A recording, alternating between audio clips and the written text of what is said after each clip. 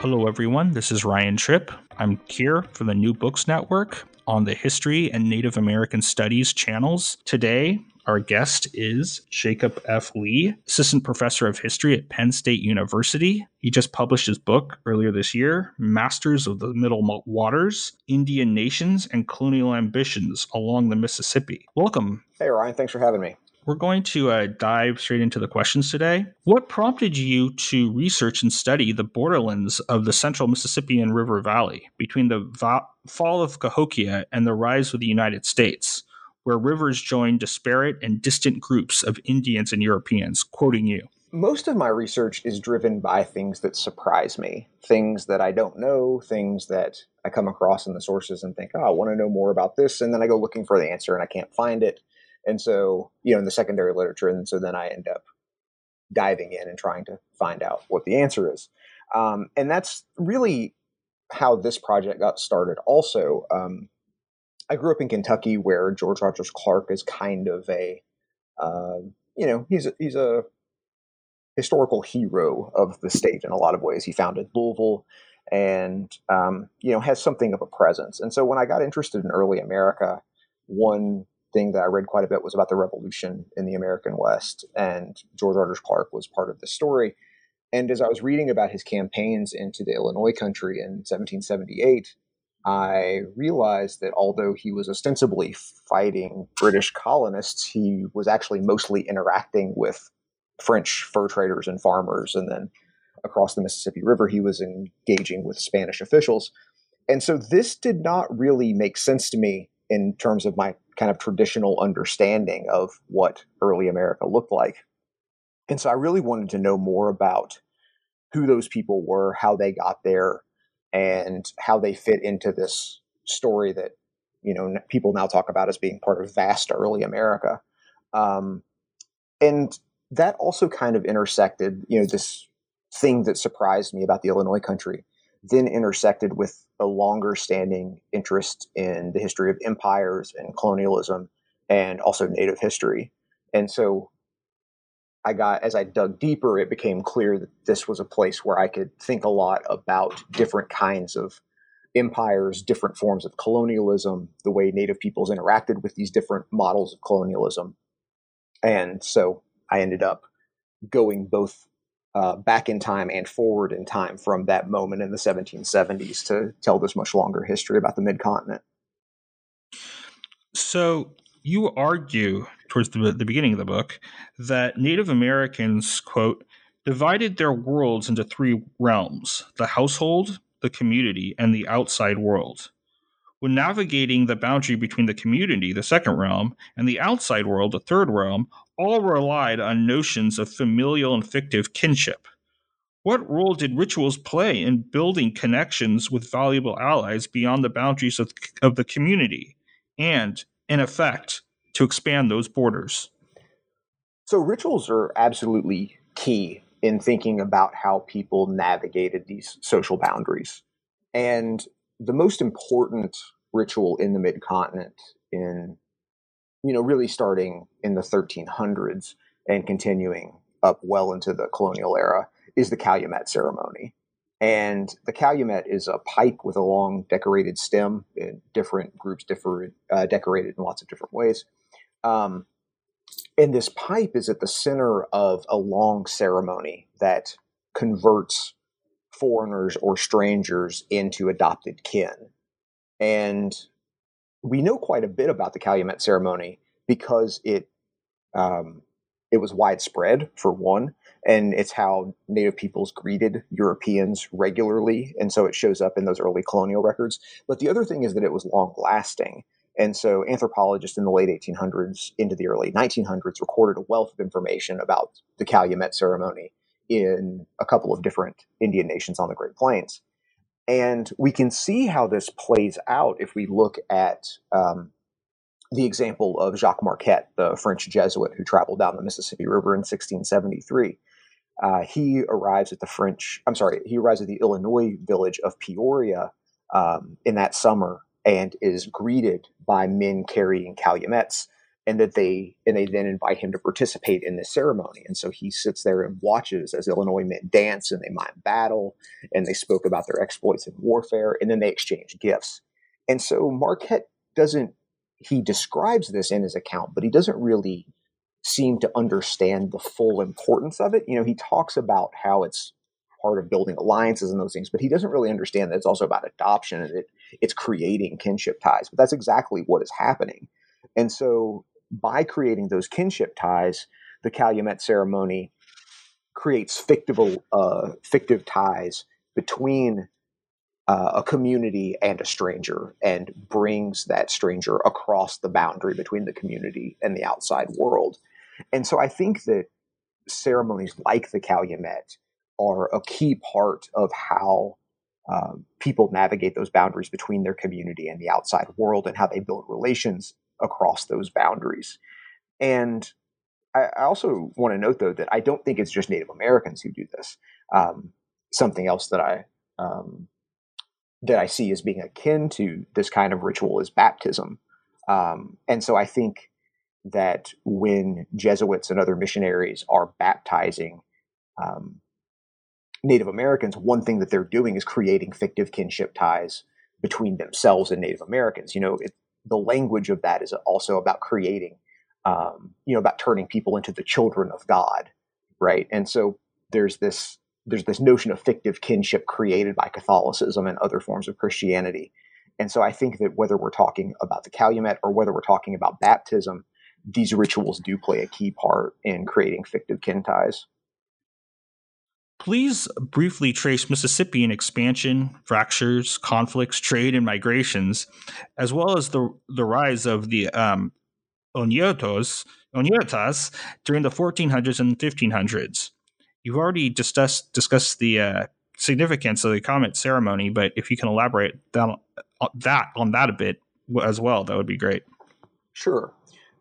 So the Mississippian Oneota story, as you suggest, it's a really complicated one. It takes place over the course of several centuries, but I'll sketch it in kind of its broad outlines. And so we'll start with Mississippians. Those societies develop in the mid-continent starting around 1050 AD with the emergence of Cahokia, which is the largest of these Mississippian chiefdoms and the largest city north of Mexico until the mid-1700s. And Cahokia is one part of a much larger Mississippian world that stretched across the American South into the Mississippi Valley, west into present-day Oklahoma, and then north up to places as far up as Wisconsin. And there are a few things that kind of define Mississippian society. One is that they're chiefdoms, meaning that they're hierarchical and they're ruled by a hereditary chief. They built large platform mounds, and we can see those across their territory. They also depended on corn agriculture, and all of these different Mississippian societies share a lot of commonalities in terms of their cosmology and their iconography.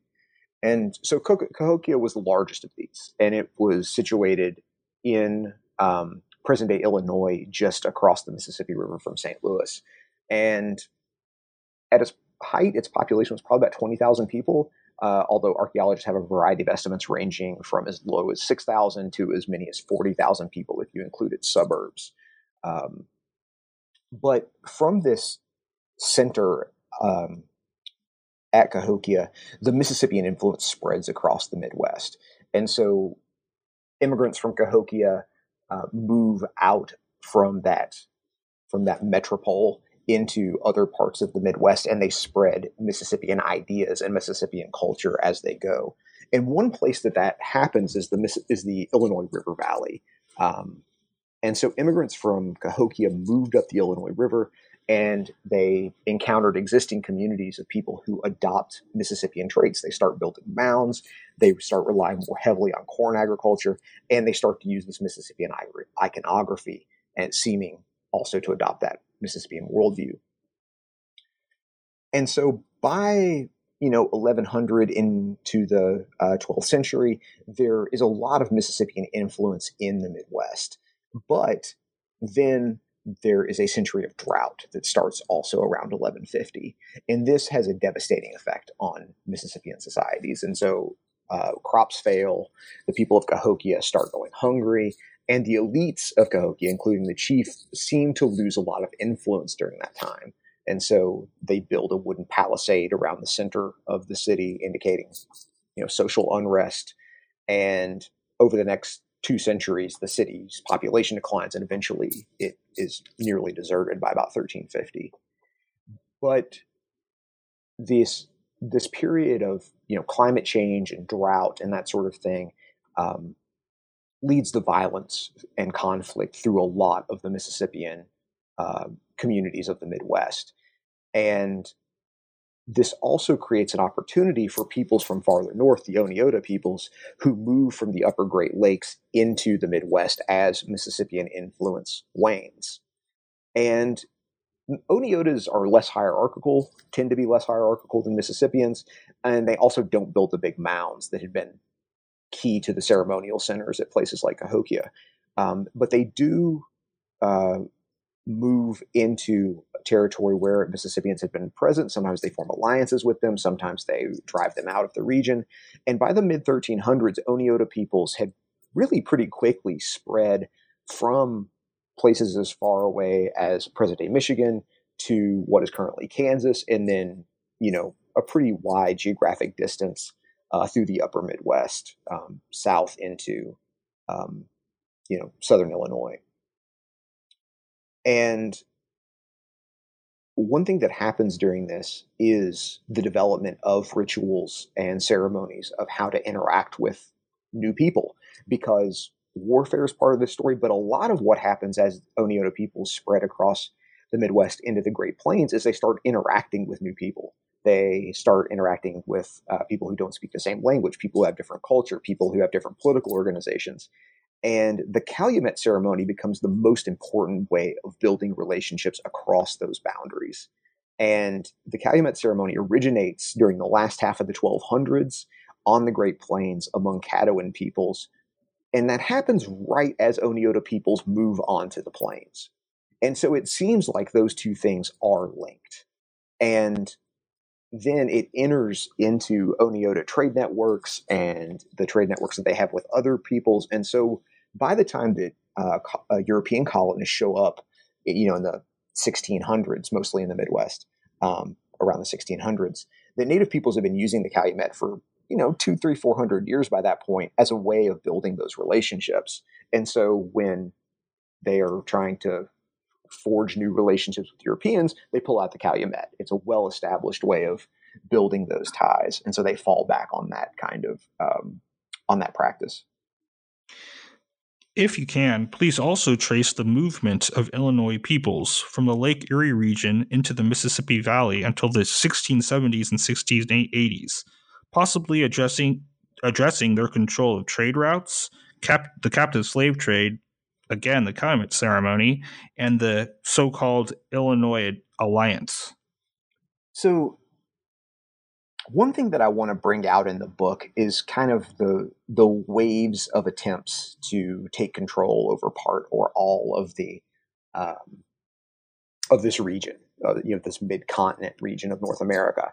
And so, that as we talked about, there's the Mississippian influence, there's the Oneota influence, and then in the early 1600s, Illinois peoples move into the region as well. And so they're another group that is competing for resources and power and influence and wealth. And it seems that Illinois peoples probably moved from somewhere south of Lake Erie around, the turn of the 17th century. Archaeologists have had a number of ideas about where Illinois people originated, but that seems to be the best guess at the moment. That's somewhere south of Lake Erie, but that's largely based, as I suspect many of your listeners will know, as like a lot of archaeologist identification is on ceramics. But the other part of the story that's important is to think about the stories that Native Americans tell about their origins and their histories. And so a closely related group with the Illinois are the Miami Indians. And Miamis say, and the early 1800s, they told this story that Kaskaskias, which is one group of Illinois, that they broke off from the Miamis. And this is probably something also that happens around 1600.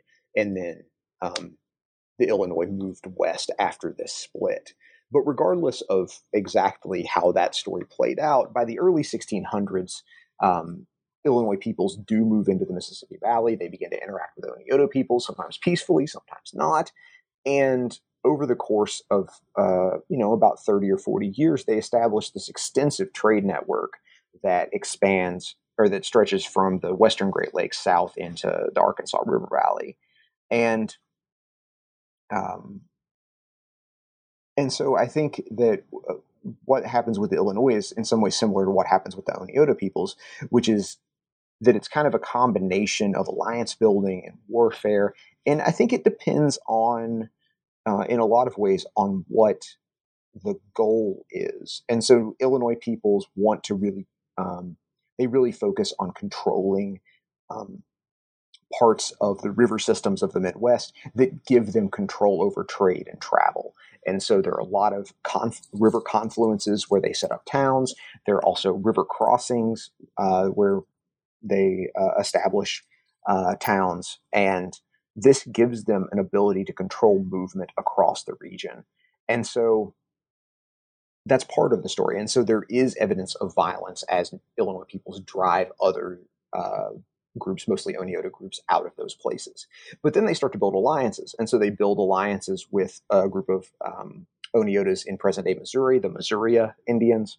They build relationships with Ottawa Indians in the western Great Lakes. They build relationships with Quapaws on the Arkansas River and Osages also in present-day Missouri.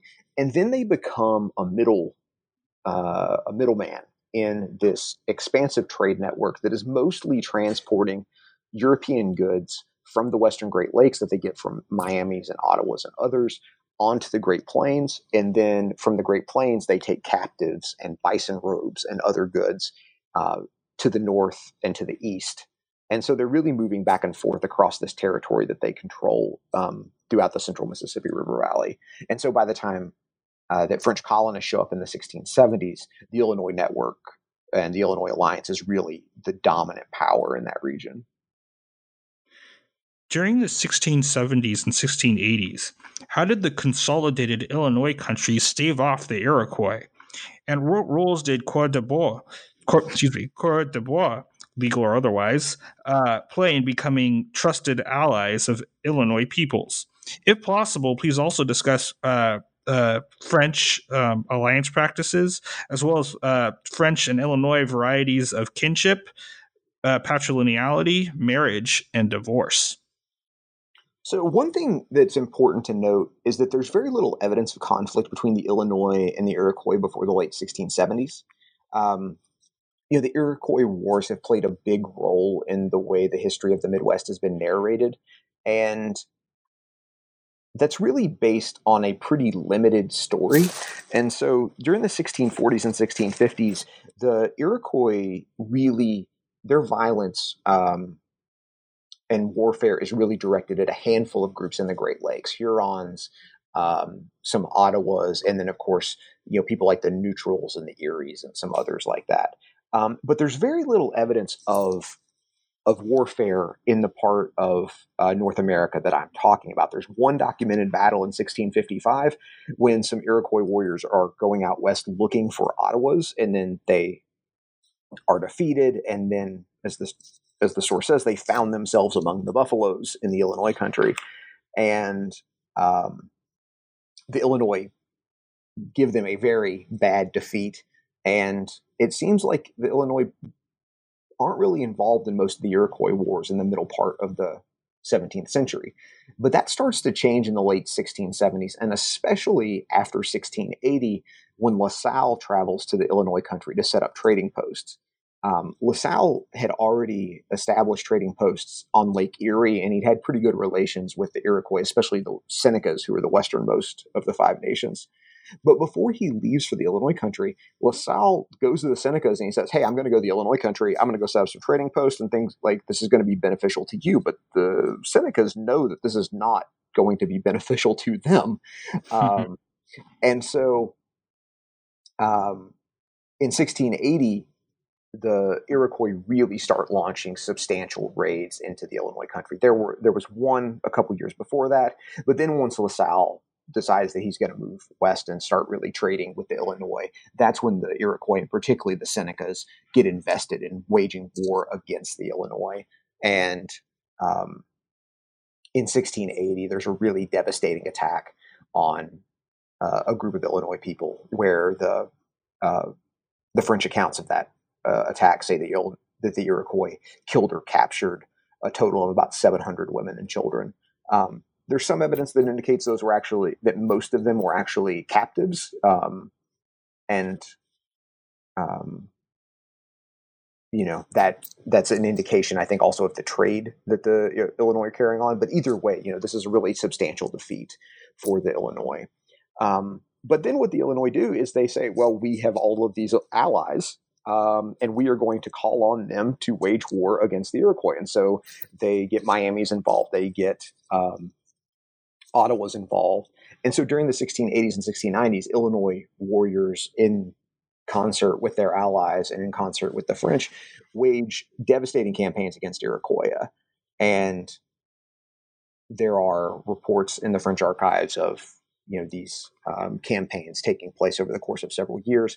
And in 1694, a French official says that over the previous 7 years that the Illinois had killed or captured about 450 Iroquois men and women. And that leads eventually to the 1701 Great Peace of Montreal, which led to at least kind of a begrudging peace between nations throughout the Great Lakes and the Iroquois.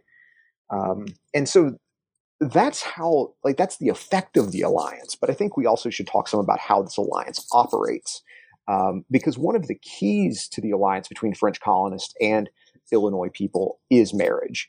And often that's based on the fur trade, or it grows out of the fur trade, I should say. And so French traders who came to the Illinois country with LaSalle marry Illinois women. And this was something that both Illinois women, or at least their families, because these marriages are arranged usually, but the women or their families saw these as beneficial because it gave them access to goods, it gave them access to resources, and the trader saw it as beneficial because it gave them access to beaver pelts and other furs. And marriage is really an essential part of alliance building, even more so than fictive kinship ties. I really think that marriage is an essential part of this, and it's in large part because those are relationships that really create, long-lasting personal relationships, and also they create obligations for everybody involved. And so, as these French traders are intermarrying with the Illinois nation, they are creating obligations between themselves and the nation as well, and vice versa. And those marriage practices, I think, were facilitated by the fact that the French and the Illinois had pretty similar ideas of how courtship and marriage should work. Both used arranged marriages, both understood these marriages as alliances between two families. But there are also some substantial differences, and these differences were less important for the fur traders than they were for the Jesuits, who were also operating in the Illinois country around this time. And so one difference is that by the late 1600s, Illinois people practiced polygamy, especially sororal polygamy. And that's when a man marries a woman and her sisters. And this, of course, is an affront to Jesuit ideas of, morality and proper families and all kinds of stuff. Less of a problem for the French fur traders, who are mostly lapsed Catholics and mostly interested in money and not in, maintaining some kind of Jesuit idea about propriety. And then the other thing that was a big difference is that Illinois women could divorce their husbands if they decided that they were tired of being married to a guy for whatever reason. And that, of course, is not an option in early modern France.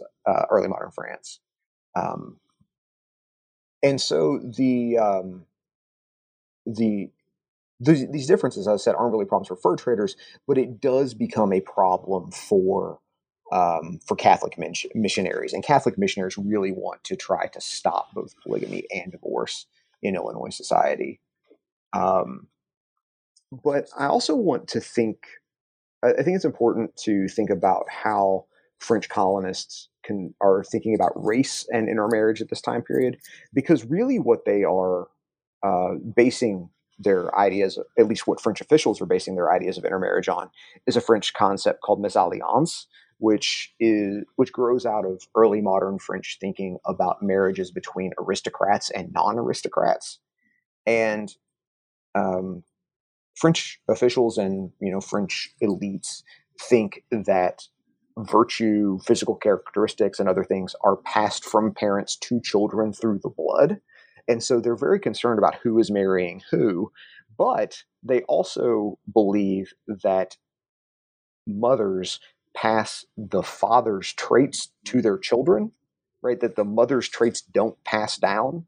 Like the father, even though the women are carrying children, they think that it's the father's traits who travel to the children through the blood. And so they're not as much worried about marriages between noblemen and women of lower status than they are between um, men of lower status and noble women. And so this is something that gives French colonists a, um, a motivation, or at least an approval of intermarrying with Indian women, because French officials think, well, these marriages will lead to children who have French characteristics and French virtues and that sort of thing. And so this will help us build our colony in North America. And it's particularly desirable because there are very, very few French people who really think it's a great idea to move to Canada during this time period. And so they see this as being a way of expanding the number of colonists. And it doesn't really play out that way, which presents problems. But that's the gist of how the French are thinking about these questions. How did Catholic conversion, on that note, sever the kinship ties of Illinois country? And why did France support Coureur de Bois in order to realize imperial ambitions in Louisiana and the mid-continent? Also, what were the ramifications of the 1716 segregation of Franco-Illinois villages? I thought that was pretty interesting. Yeah, I mean, so the one thing that happens throughout this project or throughout the book, and one thing that I really want to highlight, is that kinship is both inclusive and exclusive. Right? Thinking about kinship as a form of social organization does not mean that everyone is connected, although that is often the case. But what it also means is that there can be strict borders between kin and non-kin. And so, depending on the choices made by individuals, made by communities, made by nations, tensions can also develop within kin groups because these ties pull in lots of different ways. And that happens in the Illinois Nation in the 1690s as large numbers of Kaskaskias convert to Catholicism. And so Kaskaskias are one of the main divisions of the Illinois Nation, and then there are also Peorias and a number of other groups. But I really want to focus on this growing rift between Kaskaskias and Peorias over the issue of Catholicism, because Kaskaskias convert in large numbers, but lots of other Illinois are not interested in making that change. And Peorias in particular reject Catholicism. And there's a Peoria chief who's recorded in the Jesuit Relations saying, Kaskaskias can pray to the Christian God if they want to, but they're Kaskaskias. We Peorias, we will make a different choice. We don't need to convert to Catholicism just because Kaskaskias do. And as a result of that conversion, the groups begin to pull apart. And at the end of the 1600s, the Kaskaskias end up moving down the Illinois River away from this joint village of most of the Illinois Nation in the upper part of the Illinois Valley. And they move down to the Mississippi River, leaving the Peorias and others who are not so interested in conversion, leaving them behind. And at the lower part of the Illinois River, Kaskaskias increasingly start raising wheat, which is a crop introduced by the French. They start raising livestock, according to the advice of French missionaries. And eventually a multi-ethnic community of Kaskaskias and French colonists emerges there. But Peorias largely reject that change, both the conversion to Catholicism and the more social and economic changes that come along with it. And so they continue ties with French fur traders in the upper part of the valley, but are not so much interested in the Jesuits. But so these communities kind of develop organically, right? The French Empire in this point does not have a lot of oversight of what's going on, but that changes in the 17 teens. And two major things end up happening. One is that the French Empire decides that it really needs fur traders to help it expand its influence in the region. And fur traders and the French Empire had a not great relationship for most of the late 1600s, because despite the stereotypes of the French Empire being all about trade and all about furs and that sort of thing, the French Empire actually has a much more, we'll say, cautious relationship with the fur trade. They see it as producing a lot of dangers because fur traders are leaving the bounds of the colonies, going out into Indian country. The French feel like they're losing control of these traders. They feel like their traders are going out and starting wars between Indian nations. And so they see this as being a real danger in a lot of ways. And so France repeatedly bans or otherwise restricts the fur trade in the Great Lakes during the late 1600s. And the fur traders simply ignore these bans. Probably hundreds of them, maybe more, stay out in the Great Lakes and continue to operate in Indian country. Some of them trade illegally with British colonies. Some of them sneak back into Montreal in the middle of the night and operate on a black market of the fur trade. But then in 1715, the French Empire decides, okay, we need to really get serious about exerting control over the Midwest, over the Great Lakes. And so we're going to basically pardon all of these illegal fur traders and try to bring them into the empire. And so they get integrated because they're knowledgeable, because they have connections, because they know the landscape, they know good places to farm, good places to hunt and trap and that sort of thing. And so they get reintegrated into the empire and become legitimate businessmen, landowners, militia officers, colonial officials, all kinds of stuff. And that's really a product of necessity on the part of the French Empire, that they say, okay, well, we have these people who know something, and we will allow them to, come back into the empire. They'll get back in our good graces and they'll help us build a colony. But the other thing that happens at the same time is that the French Empire is growing increasingly. The French Empire grows increasingly cautious also about intermarriage between French men and Indian women, because they decide that this concept of mésalliance, it doesn't really have the effect that they want it to, right? Because the idea is that French men marry Indian women, and then they produce children who will be assets to the French Empire. But that doesn't work.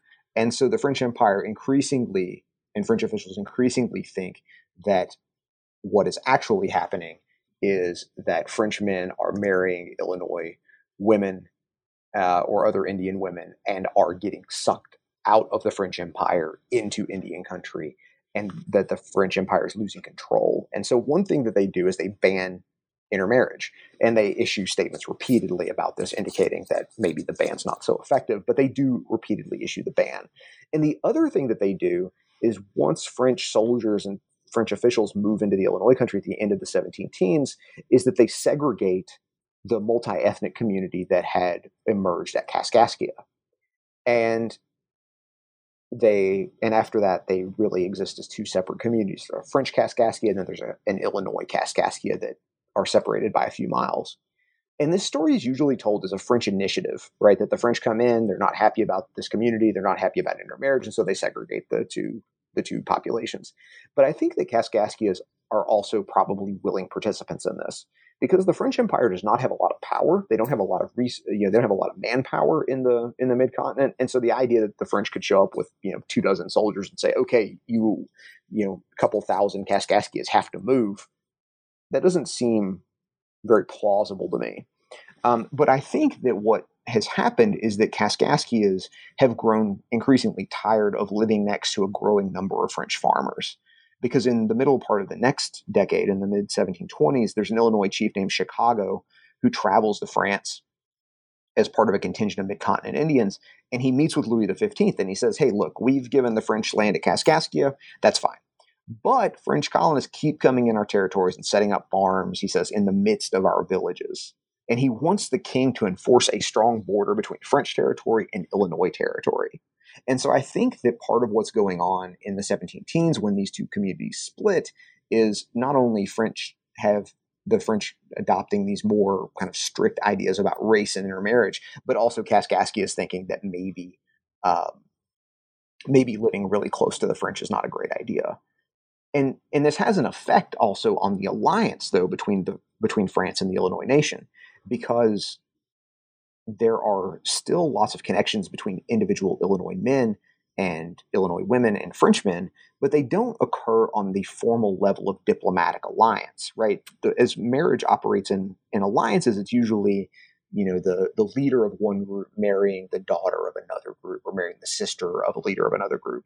And that does not happen between the French Empire and Indian nations in the Midwest. And that lack of relationships increasingly becomes a liability for the French Empire as the 18th century progresses. Why did French patriarchal mediation and Native American patrilineality confuse fictive kinship ties with the alliance, especially during French military expansion into the 18th century Illinois country? In addition, how did the Chickasaw Wars and 7 Years' War reveal the limits of kinship networks for French imperial aims? So, I talked about a lot of the similarities between French and Illinois ideas about courtship, but French and Illinois have very different ideas in many ways about kinship and the obligations, particularly the obligations of kin.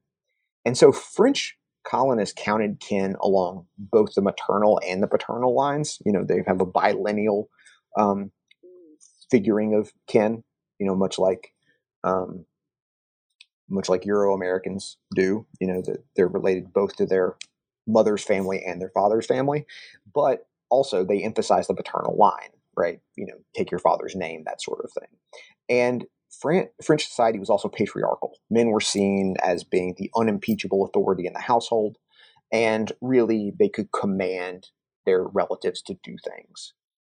Illinois people, on the other hand, are patrilineal. They only count kinship along the paternal line, which is something that causes confusion for French colonists. They're not really sure how Illinois people understand who is related to who. And there's some funny sources about this, where the French are, expressing their confusion about the relationships between these people, that they don't understand how they're connected. But it's important also to note the difference between the authority that a patriarch has in French society and the power of leaders in Illinois society, which are in many ways dominated by men, and women do often serve a lesser role in Illinois society during the 1600s. But men don't have the power to just tell people what to do and have them follow those orders. And men have a lot of authority, but they have to build respect. They have to build influence, and that happens through skill, right? You display your abilities as a warrior, as a hunter, that sort of thing. And also you build your influence through generosity. This is why those fur trade connections are so important, because men are able to acquire, and families are able to acquire goods through their relatives who are married into those trade networks, and can then use that to build influence in their communities. And so French officials thought that the fictive kinship of alliance gave them ability to boss native peoples around. And they thought, oh, well, we're allied. I'm going to tell you, hey, Illinois people, you have to go fight the Iroquois. And they're like, well, yeah, no, we also want to fight the Iroquois, so sure. But if those mutual interests stop allying, then native peoples are not interested in just listening to what French officials want to do. And so these relationships are much more complicated and much less domineering than the French expect. And I'll have to say that both Patricia Galloway and Richard White have written about this. And if people are interested in learning more about kind of the limits of these alliances and different understandings about gender and kinship, I really recommend Patricia Galloway's article in the book Powhatan's Mantle. But the gist of it, again, is that French officials think they can just tell native peoples what to do, and that they can basically give orders and native people are supposed to follow. But native peoples listen to the French. They meet with them, they take their advice, and then they do what they think is best. Sometimes they take a course of action that correlates with what French officials want, and a lot of times they don't. And this really becomes apparent in the case of the Chickasaw Wars that start in the 1690s and last until the 1770s.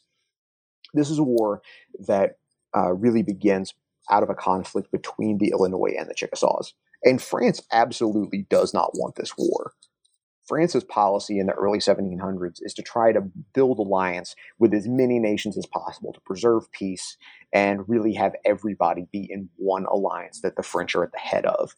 This is an illusion that they are attempting to create.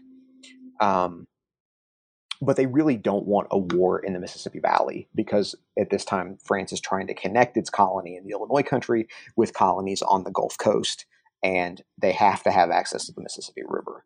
And the Illinois control the confluence of the Ohio and Mississippi, making them really important, but the Chickasaws also control an important stretch south of the confluence.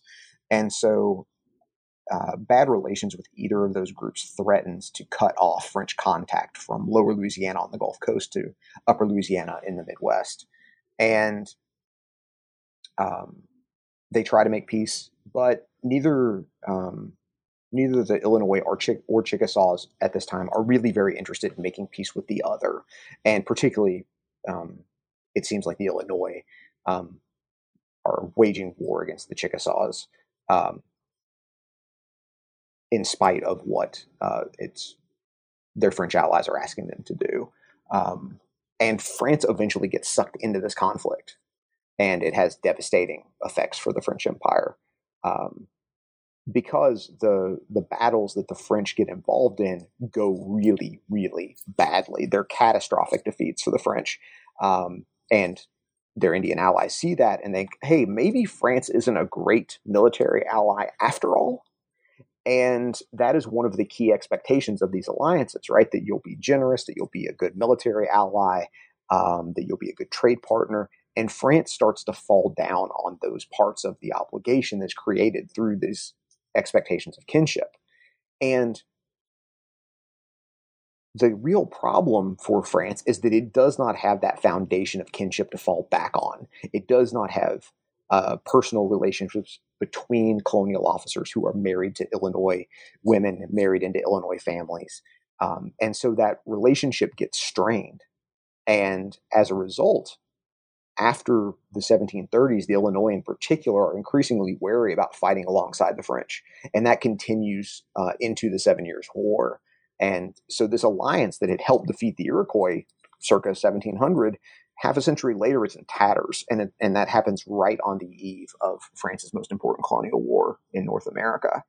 And I think that really understanding how alliances are supposed to work in theory, and particularly that lack of kinship ties between the French Empire, not between French fur traders, but between the French Empire and the Illinois nation, is a big part of that story. Why did British agent Sir Geoffrey Amherst cut off the ammunition supply to Native Americans, and what were the consequences, particularly for the Illinois Alliance during Pontiac's Nativist Rebellion and, ultimately, Pontiac's death on the streets of Cahokia in 1769? So after the 7 Years' War, Great Britain faces one of the classic problems that all empires have to deal with, and that is that they claim a bunch of land that they have no real control over, right? The British in 1763 signed the Treaty of Paris. France gives them claim to all of its colonies east of the Mississippi River. And there are British officials like Geoffrey Amherst who think, all right, well, we control this now. We can tell these native peoples west of the Appalachian Mountains what to do.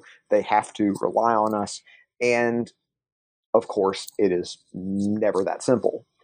And many British officials, including people like Sir William Johnson in the British Indian Department, understand that Amherst's approach to this is going to be a disaster. And William Johnson and his agents, advise Amherst and say, all right, we got to build alliances. We need to build good relations. We need to, continue to give gifts. And Amherst says, these Indians in the West, they don't have any other allies. The French are gone.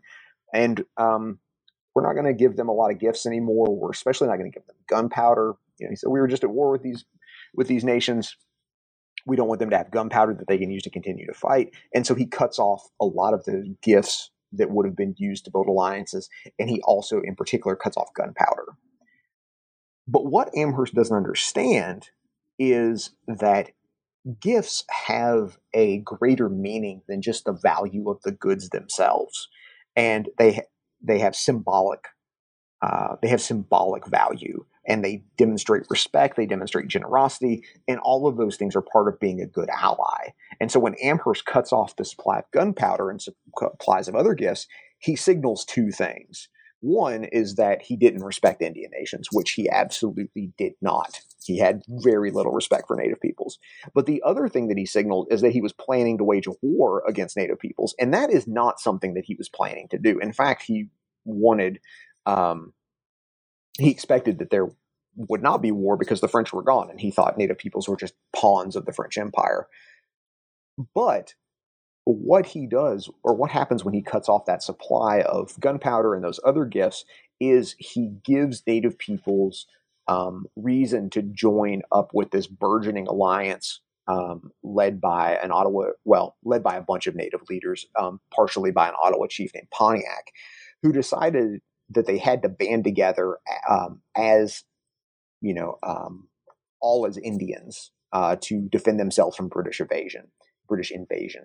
And this is a new idea that comes out of the 1730s and 1740s in Delaware and Shawnee communities in present-day Pennsylvania. This idea about a pan-Indian identity, the idea that Ottawas and Miamis and Shawnees and Delawares and Illinois and others need to put down their identities as members of those nations and think about themselves as Indians, and they'll all attack, or they're all allied together against the British.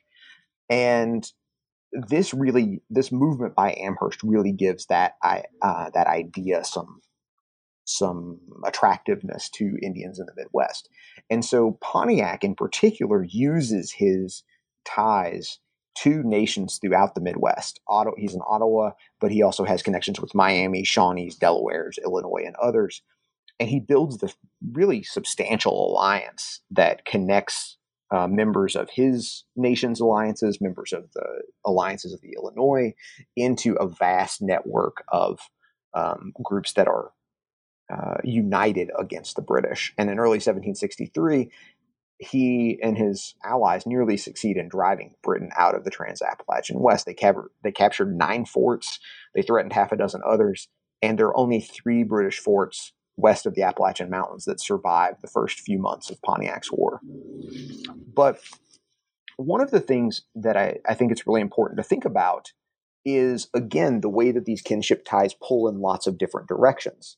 Because the alliance that Pontiac builds, just like the alliances that it is based on, right? It's based on Ottawa's alliances with Shawnees and Delawares and others, and it's based on Ottawa's alliances with the Illinois, and then it's based on Illinois alliances with Osages and Quapaws and other nations in the Mississippi Valley, is that those alliances are all both inclusive and exclusive. And so there are people who are on the outside of that alliance, even though it promises a pan-Indian unity. There are lots of Indian nations that are not interested in joining with their longtime enemies in this alliance. And the other thing that we want to acknowledge is that once you get to the edges of that alliance, where you have nations that are a couple of degrees removed from, say, Pontiac, or a couple of degrees removed from the Shawnees or the Delawares, that what happens is those ties begin to weaken, and there are other forces that can pull those nations out of Pontiac's alliance into a new alliance. And so what William Johnson and John Stuart and other British Indian agents do is they use their own kinship ties with nations in Eastern North America, and they begin to work to slowly pull apart Pontiac's alliance until they make peace with most of the nations in the mid-continent, and eventually Great Britain is able to enter the Illinois country in late 1765. But you mentioned Pontiac's death, and that's an interesting epilogue to this story, because it emerges out of a conflict that Pontiac has with a Peoria chief named Black Dog. And it's unclear exactly where this conflict starts, but in 1766, Pontiac does not kill, but he stabs this Peoria chief Black Dog at Michilimackinac. It's unclear why. The sources say this happened, but there's not any motivation reported in the sources. But Pontiac, by the 1760s, had also married an Illinois woman. And so he's regularly traveling to the Illinois country. He's traveling down the Wabash River to visit his wife's family. And in the spring of 1769, a relative of Black Dog kills Pontiac in the streets of the French colonial town of Cahokia. And this, I think, is another example of the complicated ways that kinship shape relations between people. Because Pontiac is a member, like he has kinship ties to the nation, but at the same time, he clearly has antagonistic relations with members of the Illinois as well. How did the British garrison at Fort Deschâteaux and British presence in the Illinois country reshape the political geography of the mid-continent? In addition, can you explain how local conditions and imperial policies undermined the trade and land speculation efforts of George Morgan and his Illinois company? So there are a couple of ways to answer this. First, the arrival of the British into the Illinois country altered how, it brought a new understanding of how people used the rivers of the mid-continent. Because up to that point, the Mississippi, of course, Mississippi is always important, and that continues into the British period. But before the British arrive in the Midwest, the Ohio River is kind of an afterthought. People don't really think, the Indians and French colonists in the mid-continent don't really think about the Ohio as being particularly important because the Ohio doesn't go anywhere they want to go. It will take you to British Pennsylvania, or it'll take you to Iroquois, and there are very few French colonists or native peoples from the Midwest who want to go to those two places in the early part of the 1700s.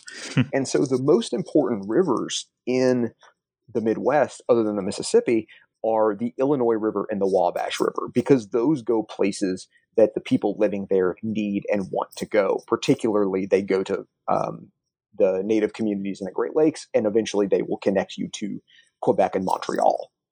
But when the British show up, they are coming from Pennsylvania and they are going to the Illinois country. And so the Ohio River increasingly is the most important river in the Midwest. I should say, except for the Mississippi. It's the most important river between the Appalachian Mountains and the Mississippi River.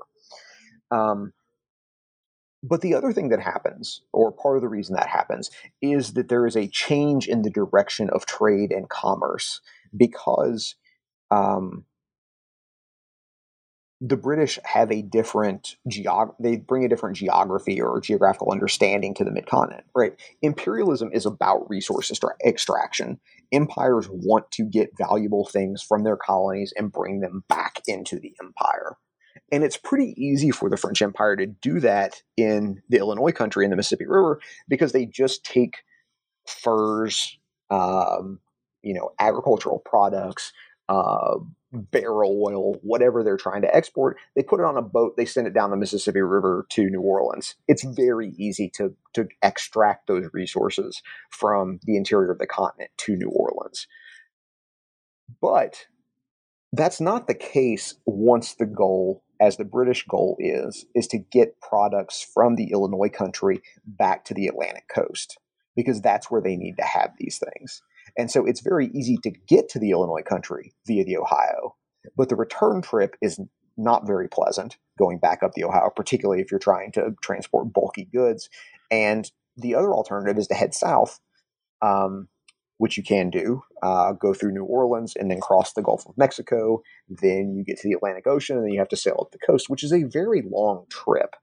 And so it's not really very easy for British colonists west of the Appalachian Mountains to get their goods to market. And this becomes a really key obstacle for George Morgan, who was a prominent British trader in the Illinois country in the years immediately following the 7 Years' War. He is a representative of a trading firm from Philadelphia, and he goes to the Illinois country because he thinks that he and his partners can get rich in the fur trade. But they mostly end up getting involved in agriculture because they don't have good ties with either native peoples or French traders in the Illinois country. And so they get involved in agriculture.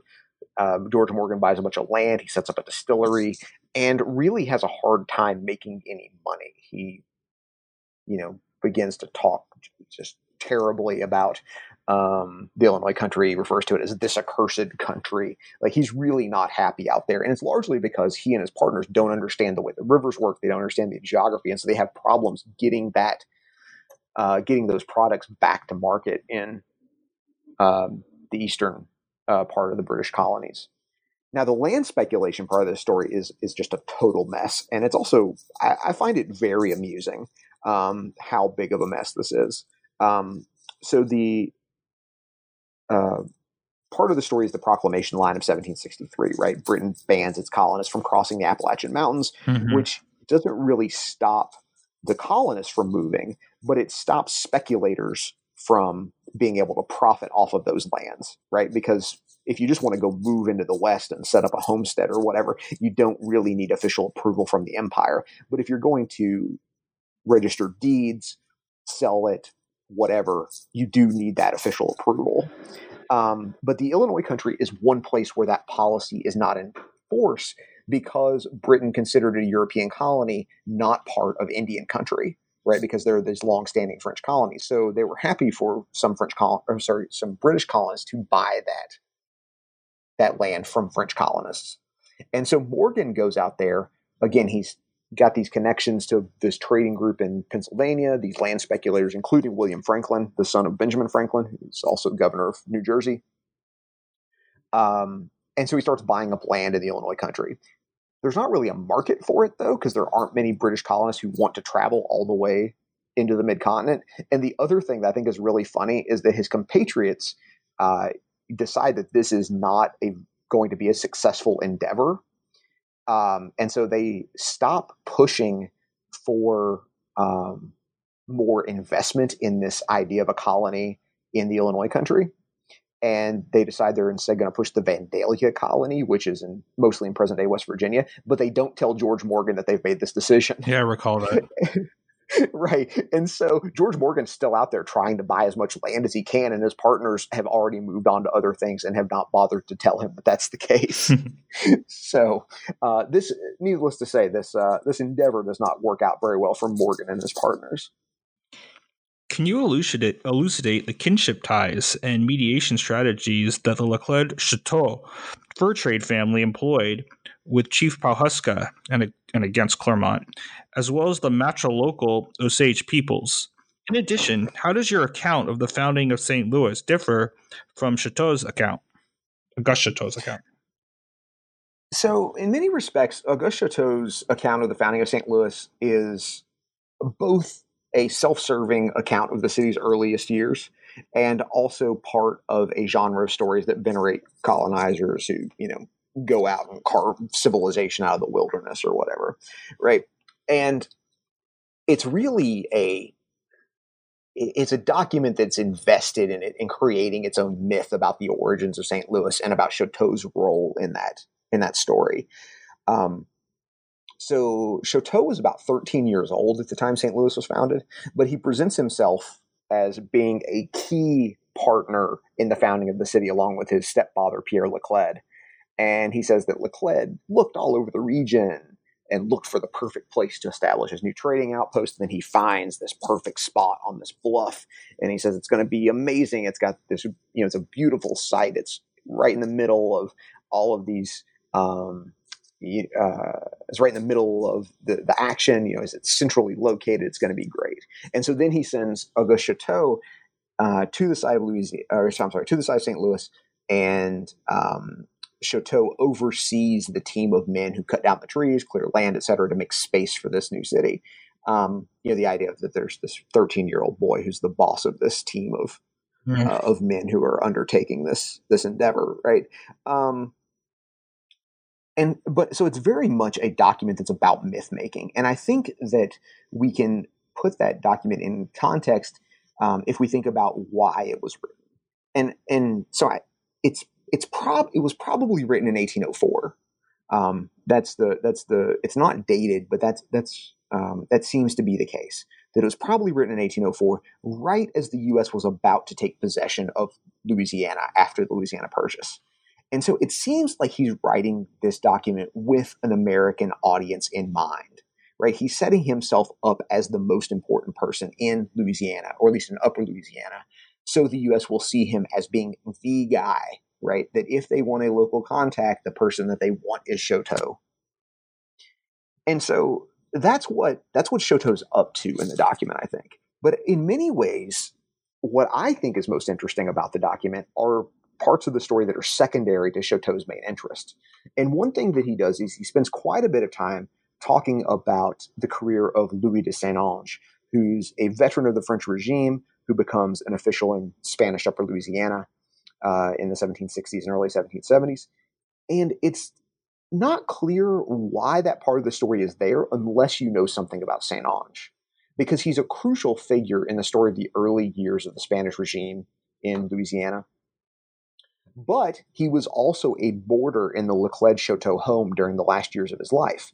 And so knowing that, we can see that Chouteau isn't just talking about some random guy. You're reading the thing. If you don't know it, you're like, why is he spending several pages talking about this person that he's not really introduced or anything?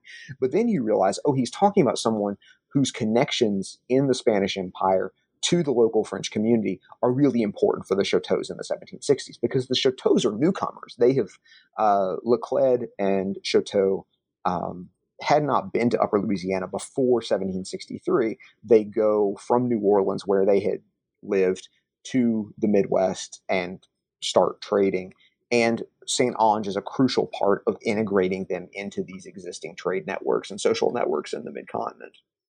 But the other thing that Chouteau talks about, I think, is really important, is that he tells a story about a group of Missouri Indians who visit the town in its first days. And he talks about how they wanted to move in next to St. Louis. And he says, Laclede, though, is a really smart negotiator. And so he convinces the Missourians that St. Louis should be a town that's open for anyone to come and trade. And he says that Laclede convinces them that if the Missourians move to St. Louis, it's going to put them at risk, because they'll be out in the open and kind of in this exposed place where it'll be easy for their enemies to attack them. And Chouteau tells this as evidence of Laclede's brilliance, right? That he's this really skilled negotiator. Like, it's all part of the same kind of foundation myth of Laclede and the Chouteau family. But if we take a different look at this, we can see that what Native peoples are trying to do is to turn Laclede and Chouteau and St. Louis more generally into allies, and that they're trying to use the resources that Laclede and Chouteau bring for their own purposes. And so the Missourians aren't successful in establishing this relationship, but the much more powerful Osages actually are. And they develop a relationship with the Chouteau family and with St. Louis that really enhances their power in the Midwest during the late 1700s. And so that gets us to Pawhuska. So Pawhuska was the brother of Claremont, who was one of the two chiefs of the Osage Nation during the 1780s and 1790s. The Osages have two chiefs. To put this very simply, there's one that's a war chief and one that's a peace chief, one that handles outside relations with outside groups, and one that handles things inside the nation. So Claremont's one of these chiefs. But Claremont dies, and the title passes to his to his son, who's a young boy at this time, and his name's also Claremont. It's not confusing at all. But so Pawhuska is the brother of the older Claremont, and he becomes regent for the young Claremont. But during the mid-1790s, he uses that position, and especially his relationship with the Chouteaus, to get the Spanish Empire to recognize him, and not Claremont, as the chief of the Osages. And this recognition doesn't matter much by itself, right? Osage chiefs aren't selected by Spain. But what it does do is it gives Paul Huska access to a lot of resources. It gives him access to gifts from the Spanish Empire. It gives him connections to people like the governor of Louisiana, who he can tell what's going on in his nation, what's going on with other people, and really try to craft the narrative that serves him, get resources that he can use to his own benefit, and that allows him to solidify support within the Osage Nation.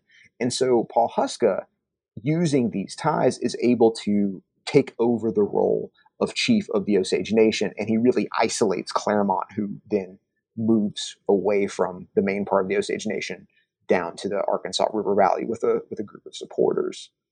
And then for the rest of the 1790s, Auguste Chouteau, his brother Pierre, used those ties to Paul Huska to build their own, fur trading empire in Spanish Louisiana, and they gain a lot of political influence because they are seen as the people who can really smooth things over with the Osages when that's necessary. Let's talk a little bit about Auguste's brother, Pierre Chouteau, who you mentioned. How did he become the U.S. Indian agent for Louisiana Territory and co-founder, along with William Clark, of the Missouri Fur Company until its dissolution in 1814? And what role did Chouteau friend William Henry Harrison play in U.S. imperial expansion? So part of this story, to understand it, we need to deal with some diplomatic stuff very quickly. And so in 1803, let me start before that. In 1800, France asked Spain to give Louisiana back. In 1762, Spain and France had signed a treaty giving the western part of Louisiana to Spain. It's 1800, Napoleon wants it back. 1803, the U.S. purchases this claim to Louisiana from France. And then in 1804, it sent agents to take possession of the colony. But what is happening in those months between 1803, when the word of the purchase gets to the Midwest, and 1804, when the U.S. agents actually show up, is that the governor of Indiana Territory, which at that point included Indiana, Illinois, parts of Michigan, Minnesota, and Wisconsin also, right? It's this vast area that is ostensibly under the control of a single governor, and that governor is William Henry Harrison. But Indiana Territory borders Spanish Upper Louisiana. And because of that, Harrison had developed a pretty good relationship with the lieutenant governor of Upper Louisiana, who, surprise, surprise, was also a close friend of the Chouteau family.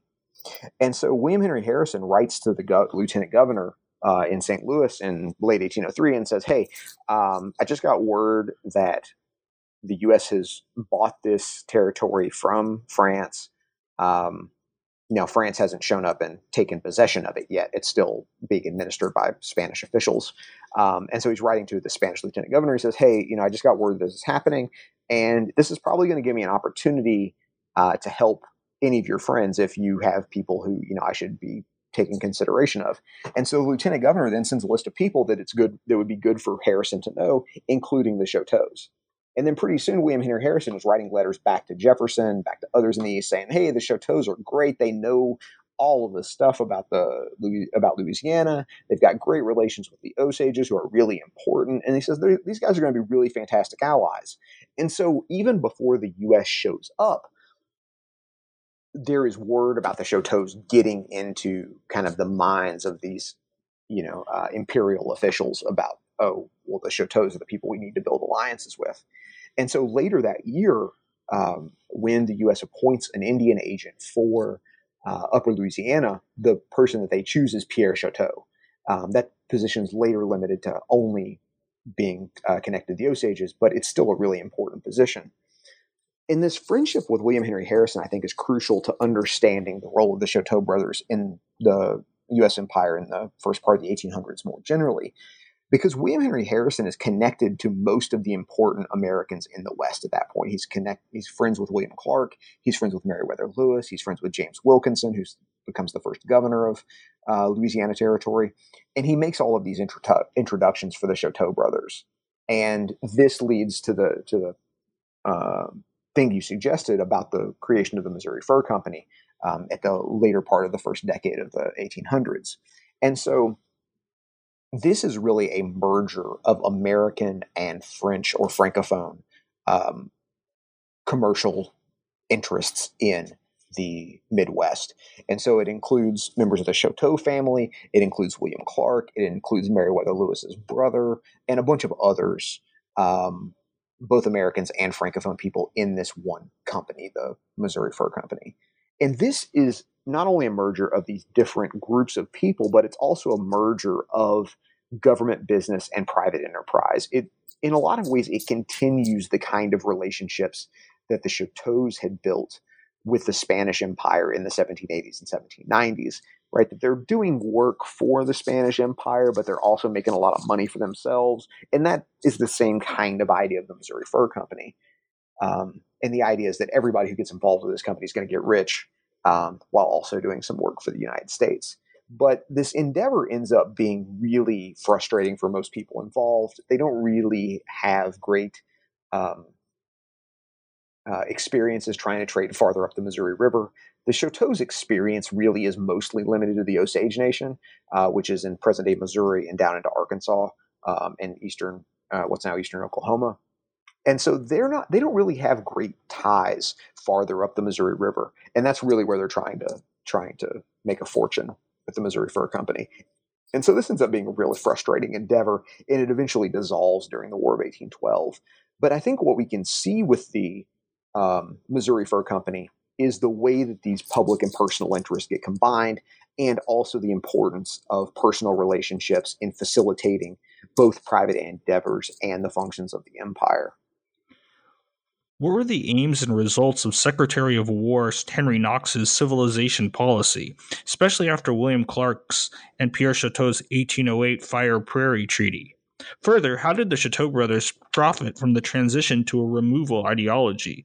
And why did the brothers, and how did the brothers, shield friends and kin by negotiating the establishment of an 1825, what was described by a primary source in your book as half-breed reservation?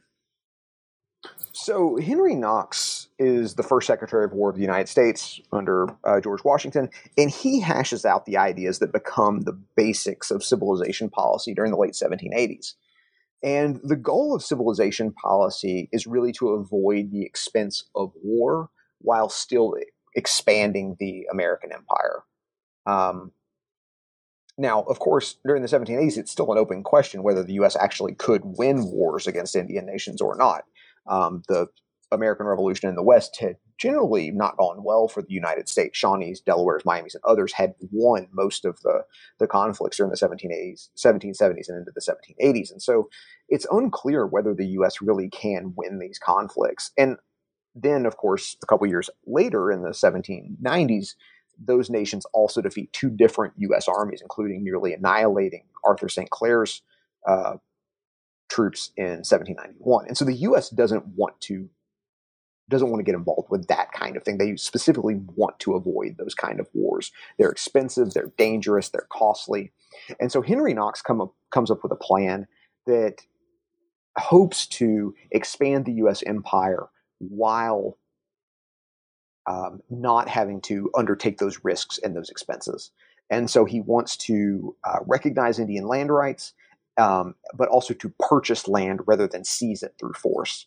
He wants to train Indians in Euro-American agriculture and animal husbandry, and he thinks that he'll be able to impart what he says is a love for exclusive property among Native Americans, and then they will be willing to sell their land, their extra land, he thinks, to the United States. And there are also cultural components to this, right? He wants Native peoples to convert to Christianity. He wants them to change gender roles, especially making men, not women, responsible for farming. And so, in general, civilization policy is this idea that by changing Native American society, by changing Native American culture, Native peoples will decide that they need less land, and then they will sell the extra land to the United States. But that's not really what happens, because Native peoples, of course, are not just the pawns of empire, right? They have their own interests, they have their own ambitions, their own ideas about things. And so they take the parts of civilization policy that they think are beneficial, particularly the economic components. And so when U.S. agents show up and they bring, say, plows, Native people think, oh, well, this is going to help us grow these crops that we've grown for 1,000 years easier. Great. They're not as much interested in converting to Christianity. There's not as much interested in changing gender roles. So they take the parts of civilization policy that they want and leave the rest behind. But the other thing that happens is they know the value of their land, right? And the idea that they are going to say, oh, well, all of a sudden we have a bunch of extra land because we've changed our economy, that does not happen. And so that produces a tension in civilization policy, because the goal was always to weaken Indian nations and to convince Native peoples to sell their land. And so the question is, well, do they follow through on civilization policy as, as a method of changing Native peoples, or do they really want to emphasize this idea about getting land? And during the early 1800s, Thomas Jefferson is pretty certain about which of these impulses is more important. His interest is in acquiring as much land as possible. And so he writes this letter to William Henry Harrison and says, all right, you got to get as much land as you possibly can, sign all the treaties you can, get people to sign this over. And he says, do what you have to get control of this. He says, that requires getting Indian leaders into debt and then using that debt as a leverage, to force land sales, do that. Do what you need to get this land. And this becomes a crucial part of Jefferson's vision for the Louisiana Purchase as well, because Jefferson thinks that the Louisiana Purchase is going to provide territory, provide land for the U.S. to relocate Eastern Indians from west of the Appalachian Mountains into the Trans-Mississippi West. That there are Indians in the Midwest, there are Indians in the South, that he wants to push west, to make them go across the Mississippi River. And he writes to James Wilkinson right around the time of the Louisiana Purchase, and he says that depopulation must precede the transfer of Indians. And what he means is that the U.S. had to acquire trans-Mississippi lands from nations like the Osages to create space for removed Eastern Indians. And so in 1808, William Clark negotiates a treaty, the first treaty between the U.S. and the Osage Nation, and this is an important step in achieving Jefferson's goal, because the treaty states that the Osages are going to cede about 50,000 square miles of land in present-day Arkansas and Missouri to the United States. The problem is that is not what the Osages think the treaty says. The Osage leaders who negotiated the treaty, they say, no, we're not giving up title of this land. We are using this land as a sign of alliance, and we're allowing Americans to hunt on this land, right? But you can't, you don't own it, right? We're using this as a sign of goodwill, right? That we're letting you use part of our hunting grounds as your own. And so Meriwether Lewis, who at that point is the governor of Louisiana Territory, he goes to Pierre Chouteau and he says, okay, you got to go back and make sure that everything gets smoothed over with this. So Pierre Chouteau goes back to the Osage Nation, and he comes with the word from Meriwether Lewis that this is the only deal on the table, and that the Osages have to sign it, or they're just going to lose their land anyway. And it's really a hard-edged negotiation tactic that Lewis, through Chouteau, uses to get control of this land, and it sets off a slowish transition of the Chouteaus away from really being invested in the fur trade to being more invested in the land business, because the Chouteaus understand that the economy of Louisiana Purchase, the economy of Upper Louisiana, is changing, and that the fur trade in the Midwest is losing its value. But what is not losing its value, and what's even increasing in value as more and more Americans move across the Mississippi River, is land. And so the Chouteaus start facilitating these land sales. Pierre Chouteau is often a negotiator and translator in negotiations with the Osage Nation. Auguste Chouteau takes a position after the War of 1812 as a negotiator for the United States, and their relatives occupy other positions, similar positions. in the treaty process. And they find ways to make money all throughout this process. The Chateaus are getting money hand over fist as they negotiate these treaties. But this culminates in a lot of ways in the 1825 treaty that the Osages signed with the United States. And and again, this is a massive cession of land in what is now became Indian territory to the United States. And again, I think this is a precursor to removal. It's a prerequisite for removal is to acquire this land. But the Chateaus do something interesting, which is that they negotiate for about 40 of their relatives and the relatives of some other traders to get personal allotments in land that is designated for quote unquote half breeds. And part of this is, I think, is taking advantage of the racial ideas that are developing in the early 1800s. And the U.S. thinks, oh, well, these mixed race people, they can eventually integrate into U.S. society. And so we're going to set them aside from the rest of the Osage Nation. But if you look at who is getting land in the treaty, it's clear that it's actually not about, it's not about blood quantum who is getting this. It's not actually about them being mixed race. It's not about if they've converted to Christianity. It's not about if they speak English. The thing that really matters is that almost all of the people in the who are included in these designations are friends or relatives of the Chateau family. And so it seems that what's happening is the Chateaus are identifying these people as who are their friends and relatives as people who deserve to get special dispensation and special allotments of land, even while the rest of the Osage Nation is being moved. And just to make this point a little stronger, is that there are lots of mixed race Osages. There are lots of Osages who've been, or there's some number of Osages who've converted to Christianity who are not included in this, right? Like, it's not like everyone in the Osage Nation who's mixed race gets one of these allotments. It's just the people who have connections to the Chateaus or other traders. Can you briefly elaborate on the kinship ties utilized by Native Americans in Indian Territory for reconstruction of their communities? And you already kind of alluded to this, but in the final analysis, how did kinship ties bind the Chateau family to U.S. commerce and imperialism? So that Indian Territory part of the story is I think really interesting, and it's something again that comes out of a surprise that I found when I was researching this project, and I hope I'll have more time to investigate it in the future. But it does seem that kinship ties and existing alliances do shape the geography of Indian Territory.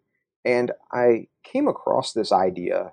I was sitting in the Beinecke Library at Yale, I don't know, 7 years ago, probably one summer, reading through their various Western documents. And I was reading the journal of this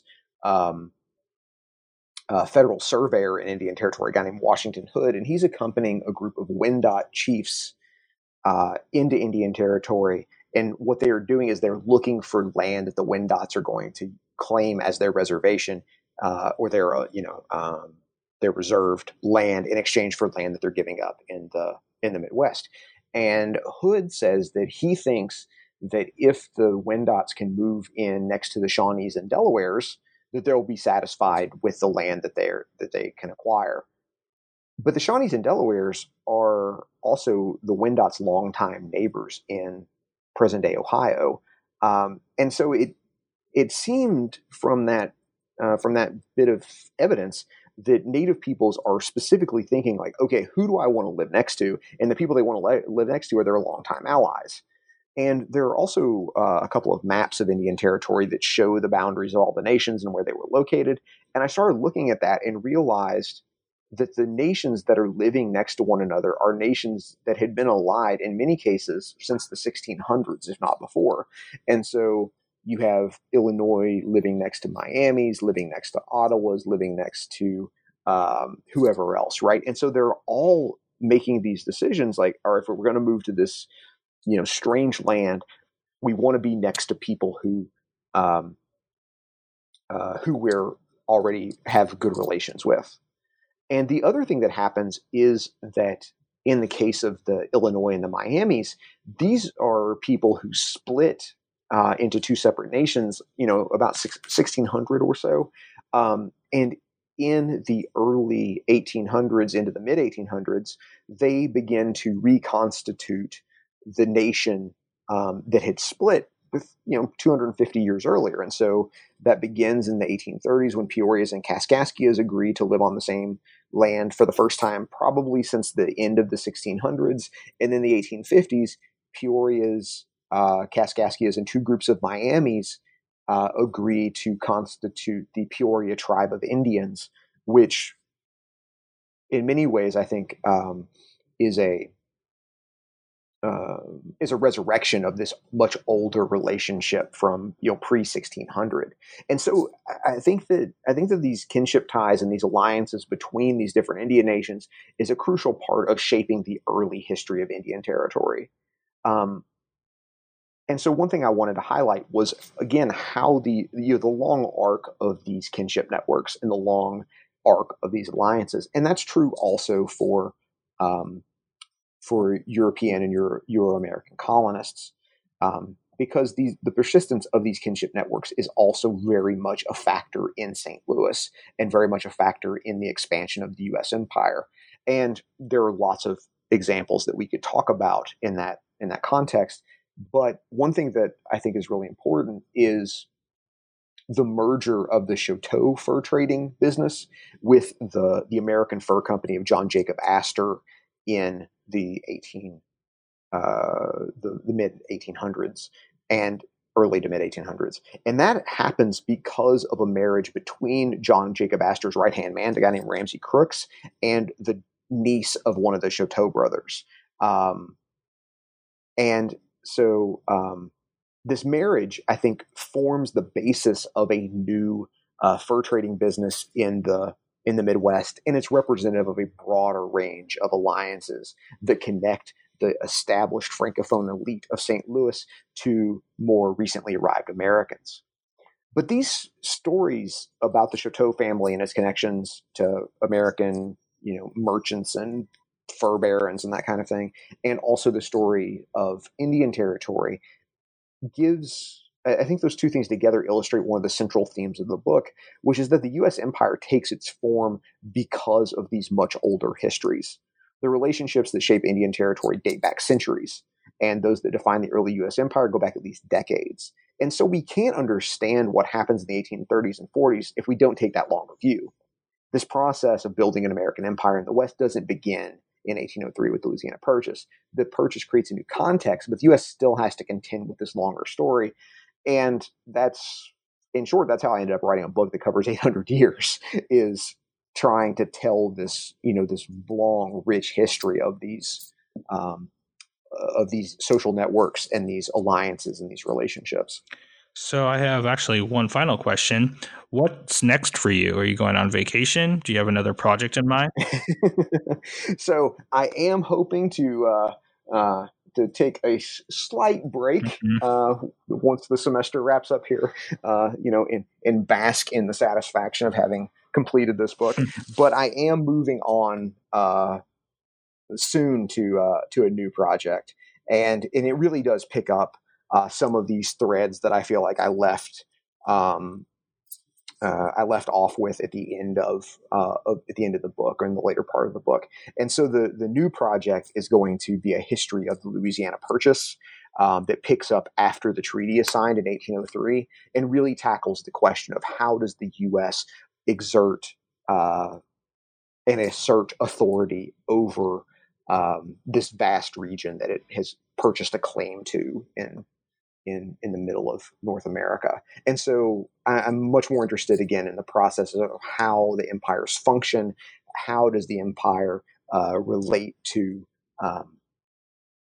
native peoples, to Francophone colonists, to all of these groups that are already living in the region, and how does that shape the history of the Louisiana Purchase, and how does it affect the ability of the U.S. to establish authority in the Trans-Mississippi West? Interesting. Well, we look forward to that and hope you remember the New Books Network for that one as well.